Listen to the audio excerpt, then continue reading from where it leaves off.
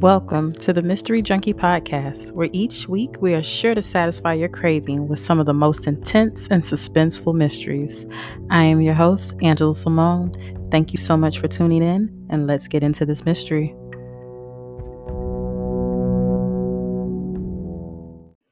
This episode of Mystery Junkie is about Robert Hansen, the butcher baker of Alaska. Unlike his fictional counterpart, Robert Hansen was no aristocrat. He was born on February 15th, 1939, in Estherville, Iowa, to a very strict Danish immigrant father who owned a bakery.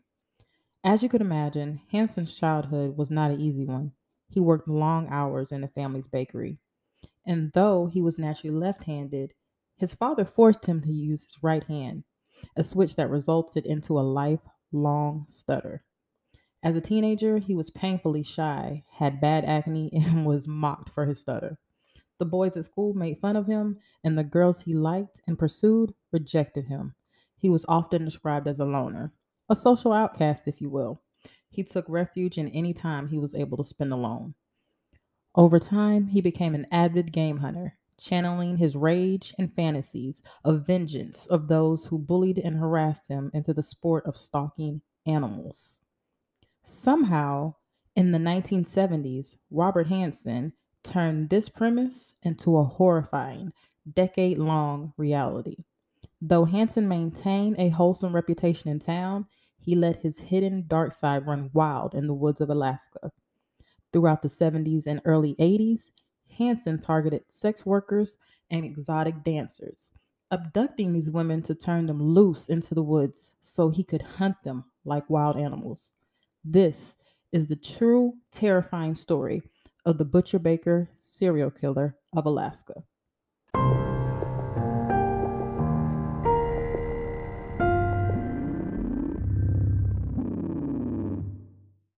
In the mid 1970s, construction of the Trans-Alaska Pipeline brought swarms of people to Anchorage, turning it into a boom town of oilmen, construction workers, and a vice economy of illegal drugs and sex. A frontier town in the last frontier state, Anchorage was being settled by people who left it all behind, those without roots or community ties, and those starting over. Those whom, if they disappeared from their new Alaskan homes, would hardly be missed. So when Anchorage's sex workers began disappearing in the late 1970s, it went unnoticed. But on September 2nd, 1983, state troopers were put on high alert. That's when the body of 17-year-old exotic dancer Paula Goulding was found on the banks of the Nick River by a construction crew. She'd been missing for almost 5 months, and her remains were found near another exotic dancer, 23-year-old Sherry Morrow. There were 223 shell casings near the bodies of both women. Ballistic reports showed that they'd been fired from the same high-powered hunting rifle. Far from the burgeoning city where they lived, out in the Alaskan wild, they'd been hunted down like wild animals. The land of the midnight sun had a serial killer on its hands. Although it was known for its thousands of square miles of wilderness, Anchorage was also known for its notorious red light district. Ever since the late 1970s, police have been receiving steady reports about missing prostitutes and topless dancers. Initially, these disappearances caused little to no concern, as such girls were notorious for leaving at a moment's notice and usually without telling anybody where they were going. However, police have been growing desperately concerned by the sheer number of people who had left high earning jobs mysteriously without a trace. On June 13th, 1983, a 19-year-old Anchorage prostitute named Cindy Paulson was out looking for business on a street corner when she was approached by a dorky looking, nervous Mark who had a terrible stammer. When she agreed on a price with him, he asked for oral sex, and she got into his pickup truck. And as she was in the process of satisfying her client, she looked up and saw the barrel of a 357 Magnum looking right down at her. The man then produced a pair of handcuffs from underneath his seat and snapped them right onto Cindy's wrist. He drove off through the leafy suburbs of Anchorage.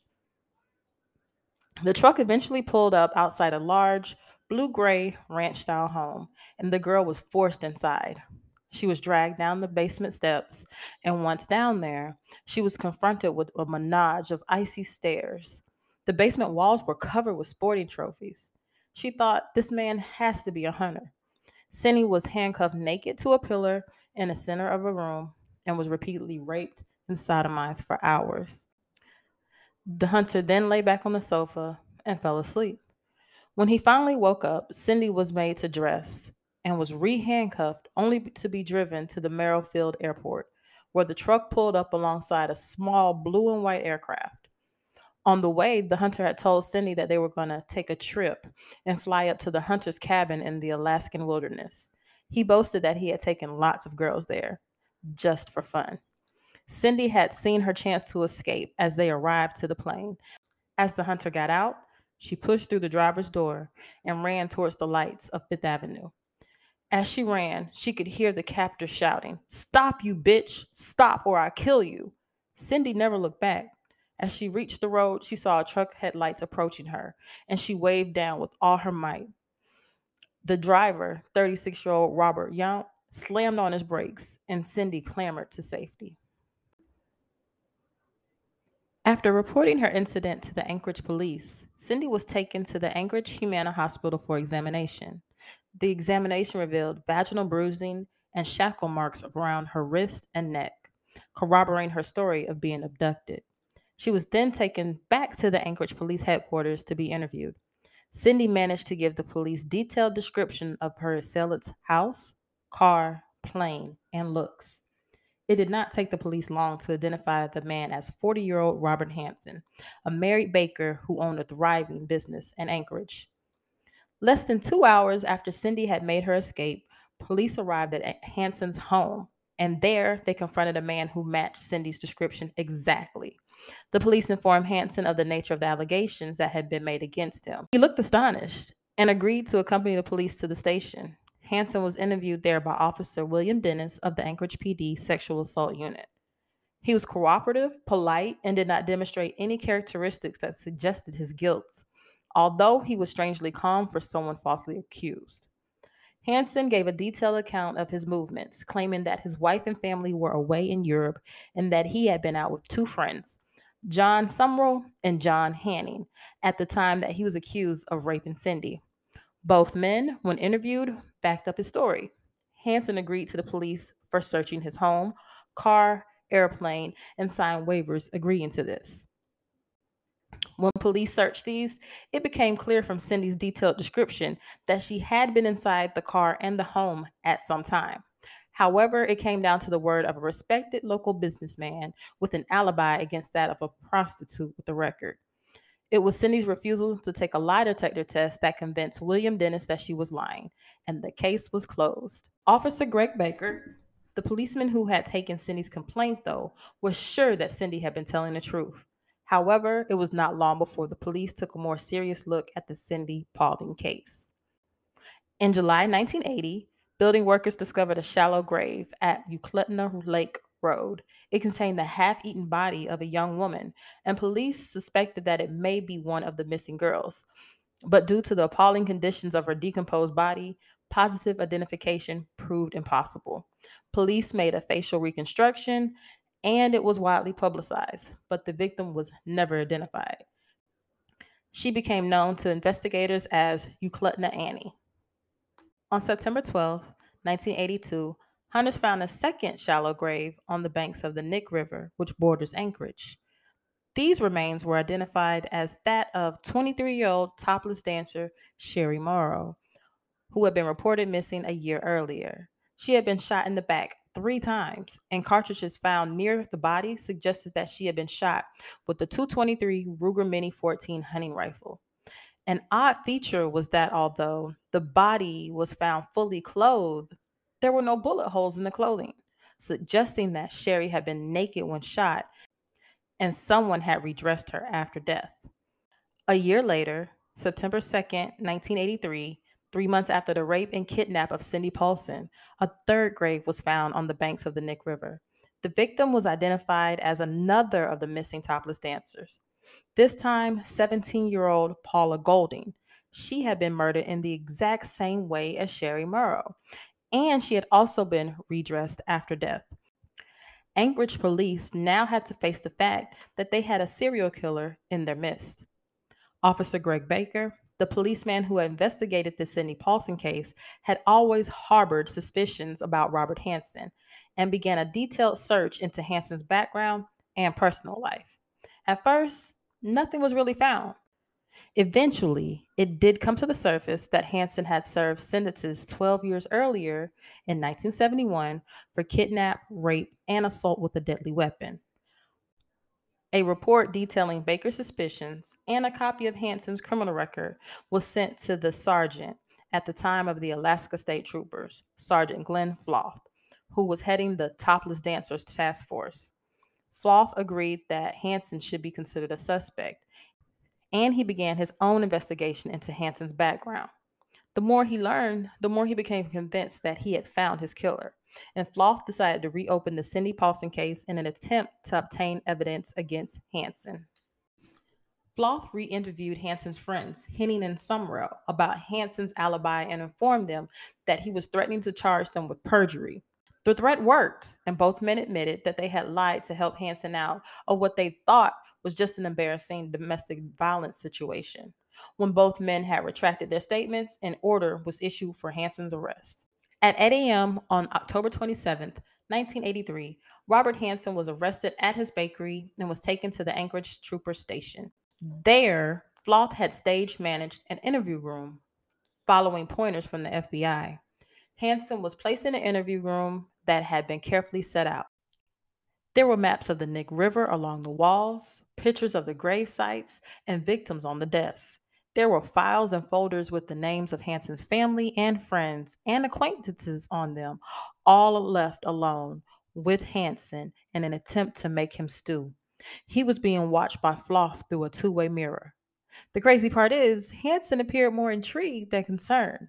A few minutes later, Floth and Sergeant Darrell Galen entered the room and began an interview with Hansen that was to last 5 hours. While Hansen was being interviewed, a team of officers were searching his home.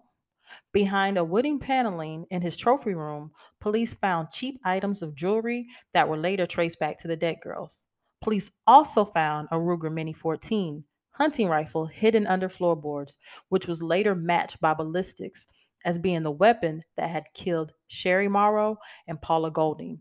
The most telling item found was an aviation map of the Anchorage region, which had 20 asterisks drawn on them. Two of these corresponded with the sites where bodies had been found, and a third indicated the spot where the body of Joanne Messina, a 24-year-old prostitute, was found in July 1980. Investigators discovered that she had last been seen with a small, stammering man with an acne-covered face. Robert Hansen initially denied any connection with the murders, of course, but when confronted with the wealth of evidence against him, he decided to confess. He admitted that the asterisks on the map were grave sites of prostitutes that he had murdered. Hansen claimed that he had not killed every girl he had taken up to the wilderness. He claimed that he only wanted oral sex, and if the girls complied, they were flown home. If they resisted, he would force them to strip at gunpoint and make them run. They would usually be given a head start, and then Hansen would stalk them like wild animals. Chillingly, he would sometimes allow the victim to think she had escaped, but when he tracked her down, he would make her run again. This would continue until the victim was too cold or too exhausted to continue running. Then the victims would be shot. The redressing, Hansen claimed, was to satisfy his need for control, and he likened it to a trophy. On February 27th, 1984, Robert Hansen was brought before Superior Court Judge Ralph Moody at the Anchorage State Courthouse. Hansen had pleaded guilty to the 4 murders and 13 others that he had not been formally charged with. Judge Moody sentenced Hansen, who had not shown a flicker of remorse, to 461 years plus life, without the possibility of parole. Hansen was then taken out of the courtroom and in less than 3 hours had been convicted and sentenced for his years of the horrific crimes. After being sentenced, Hansen had an interview with the writer where he claimed that his first victim was Joanne Messina, who he murdered in July 1980. He claimed that he got very sick after killing her. A few weeks following the Messina murder, he picked up an unidentified prostitute in Anchorage. When she refused his demand for oral sex, he said that he chased her down Yuclutna Road and stabbed her to death. This victim was never identified and was only known as Yuclutna Annie.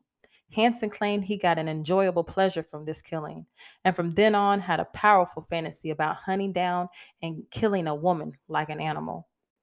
Although Hansen had refused to confirm whether or not he was responsible for the many disappearances, this is not to say he was uncooperative.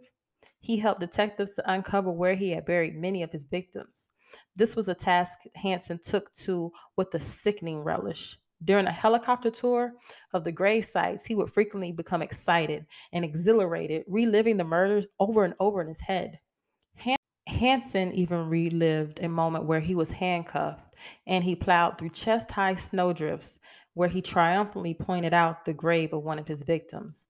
Sometimes he would drop to his knees and dig furiously with his bare hands, wild eyed with a grin on his face. By the end of the summer of 1984, 11 bodies had been found, 10 of which had formerly been identified.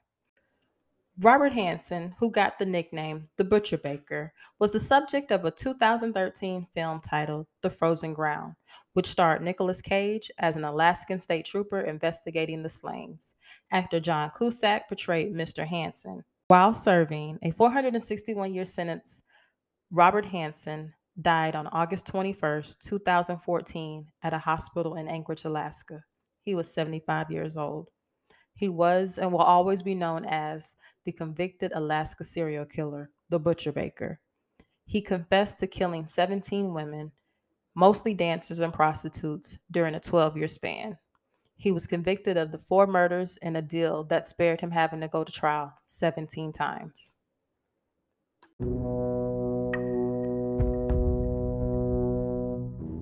This has been another episode of Mystery Junkie Podcast. Thank you so much for listening.